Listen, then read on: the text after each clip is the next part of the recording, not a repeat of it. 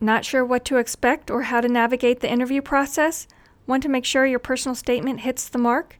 AMSA's new program, Applied Match Preparation, or AMP, has been created just for you. Get personalized, one-on-one assistance from a team of experts and get ready to shine during the application process. Visit amsa.org/AMSA-AMP to get started today. After being awake 24 hours straight, where's your head at? Will it be ready for life or death decisions? Welcome to the AMSA AdLib podcast, where you'll hear from med students and experts alike. I'm your host, Christine Camizio. In 1989, New York State was the first to cap the hours a resident physician could work in the state at roughly 80 per week. More than a decade later, the 80-hour workweek became the rule in the rest of the United States. The ACGME, the accrediting body for residency training in the U.S., first adopted duty hour restrictions in 2003. In 2009, the Institute of Medicine issued a report saying that the evidence linking sleep deprivation with preventable medical error, illness, and injury to residents warranted a further reduction in work hours. The IOM recommended that all residents' shifts be limited to 16 hours.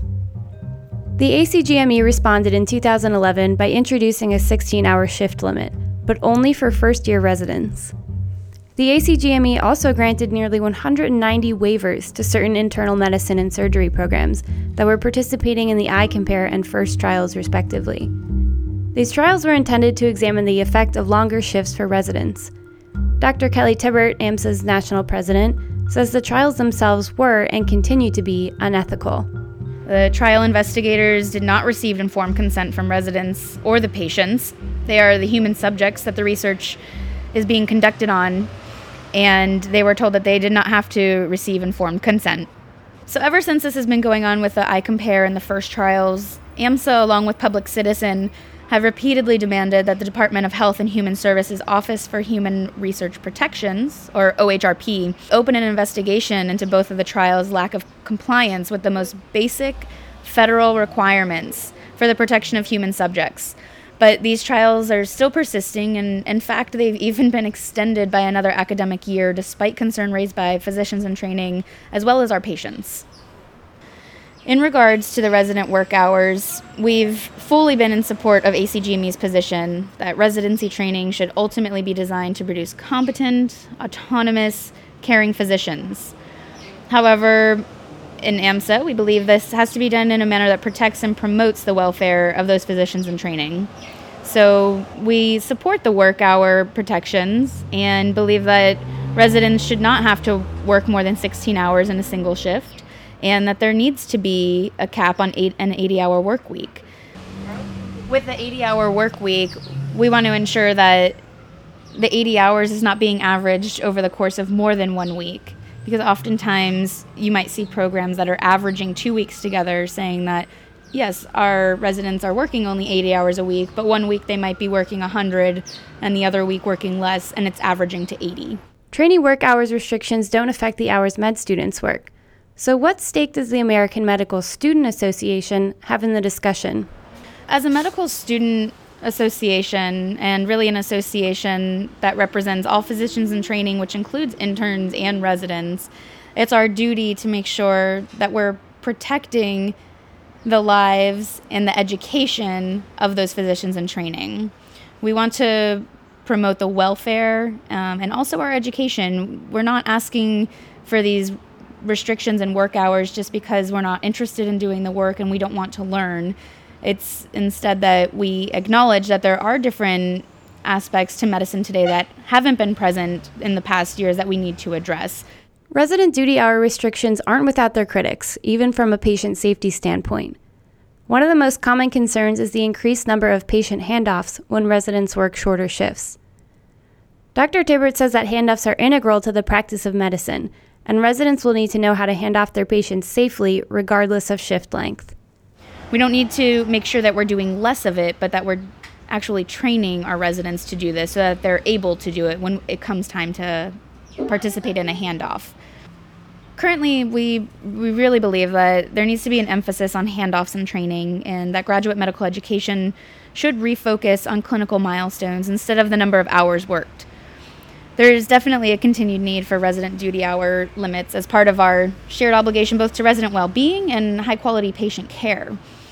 Our resident duty hour requirements should be based on the most current research of sleep, learning, patient safety care, and resident well-being, but we're not basing our medical education on these things most often. And in fact, we really need to refocus our residency training on education, because that is the primary goal of residency training, is to educate us and to teach us to be the best physicians that we can be.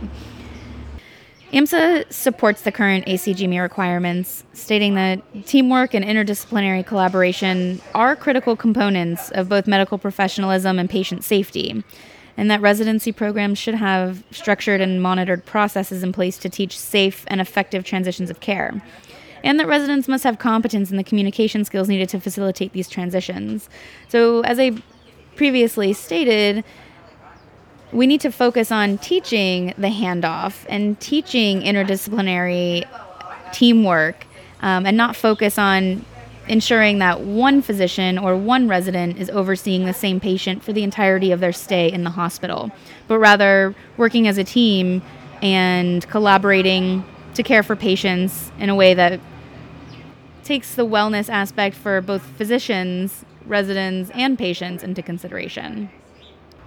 We also have seen some programs that have been achieving high-yield competencies and focusing on that aspect as opposed to the number of hours spent on the clock. So we've seen these programs begin to adopt what's called the graduated milestone model in order to evaluate resident competency. This model is based on achieving proficiency in a number of skills and competencies based on requirements that are set by their specialty boards, but this is not based on a set number of hours. So there's no need to ensure that we're working 80 hours a week, but rather ensure that we're actually meeting the requirements and the competencies and having the opportunity to master these skills that are required by our specialty boards. AMSA definitely supports the competency-based model over an hours-based model, and it brings the focus of resident education back to patient care, which is what we need to be focusing on. No matter what the focus of resident education, limits on duty hours aren't much use if they go unheeded. And enforcement of the ACGME's restrictions has been inconsistent. Dr. Tibbert says there are a couple reasons why. It's critical that both the enforcement and the evaluation of resident duty hours are utilized to maintain and enhance the quality of resident medical education and the quality of patient care. In order to realize any of the benefits of resident duty hour limits, or to reliably evaluate the effects, resident duty hours need to be reported accurately, and the duty hour limits need to be enforced consistently. So despite some efforts to promote an environment of honest reporting and adherence to the current duty hour requirements, residents are continuing to underreport hours to their programs. And this is occurring for a variety of reasons, whether the residents are fearful of the retaliation or they fear a negative impact to their program if it were to be penalized by the ACGME for not following the 80-hour workweek restrictions. So we need to make sure that we're actually allowing our residents to report these hours and to report these issues of non-compliance without fearing for their careers being in jeopardy or fearing that they're going to lose a job because their program will be impacted. Residents, physicians, and regulators aren't the only party interested in the outcome. So are patients. Just this week, the consumer rights advocacy group Public Citizen released the results of a poll they commissioned on the general public's attitude toward physician work hours. Their poll found strong support for the current duty hour limits. Dr. Tibbert says AMSA and Public Citizen are asking 3 things of the ACGME. 1, we're asking that they listen to the American public and reject any calls to remove the 16 consecutive hour limit for interns. We're also asking that they apply the 16-hour cap to all residents. And our final ask is that we want the ACGME to rescind its waivers that allow the iCompare and the FIRST trials to continue. The mission of the ACGME is to improve healthcare and population health by assessing and advancing the quality of resident physicians' education through accreditation. However, when we're advancing quality, comparing that to advancing quantity, those are 2 completely different approaches to medical education. We need to ensure that ACGME is staying true to their mission and looking at the advancement of quality of medical education instead of the quantity. For medical students and residents who would like to learn about the possible relaxation of duty hour limits and what that might mean for both their training and patient safety, Dr. Tibbert suggests visiting the advocacy page on AMSA.org. We have a list of resources in regards to this subject on resident work hours. You can see different letters that AMSA has written previously with Public Citizen. You can see different research that's been conducted and become more well-informed in order to form your own opinion. If you believe in what AMSA believes in, and that we should not rescind the work hour restrictions and that we should continue to promote safety and in medical education, then you can look for our petition on our website and also in your email inbox if you're an AMSA member. This petition will be sent to Dr. Nasca, the president of the ACGME, asking that he and the ACGME do not rescind the resident work hour restrictions and, in fact, look out for the safety and quality of medical education. What do you think about the current resident work hours limitations? Have you seen residents pushing the limits of duty hours? We'd love to hear from you. Email us at adlib@amsa.org to let us know your thoughts. AMSA AdLib was brought to you by the American Medical Student Association. I'm your host, Christine Camizio. This episode was produced by Pete Thompson and myself. Joshua Caulfield is the show's executive producer, and Dr. Kelly Tibbert is AMSA's national president. We hope you enjoyed this episode, and thank you for listening. How can you sharpen your competitive edge? Learn how to land your first choice residency, take part in clinical skill building sessions, and debate emerging issues in healthcare. Join us for AMSA's fall conferences October 15th through the 16th in Puerto Rico and November 19th through the 20th in New York City. Visit amsafallconference.org to register now.